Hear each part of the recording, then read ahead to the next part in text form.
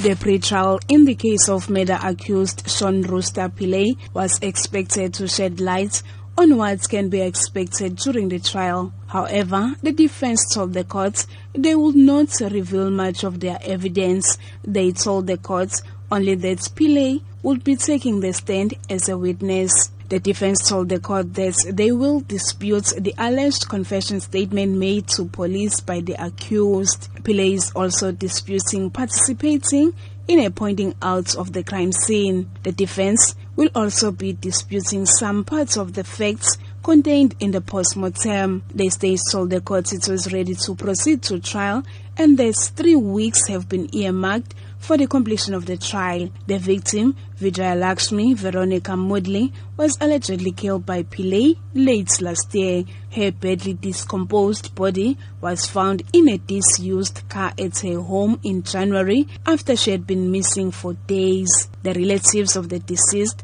have been attending the court's proceedings, hoping to get answers about the motive for killing her. The relatives say they are now waiting for the trial to get closure. The trial will start on the 8th of May. I'm Nonkulego Hlope in Durban.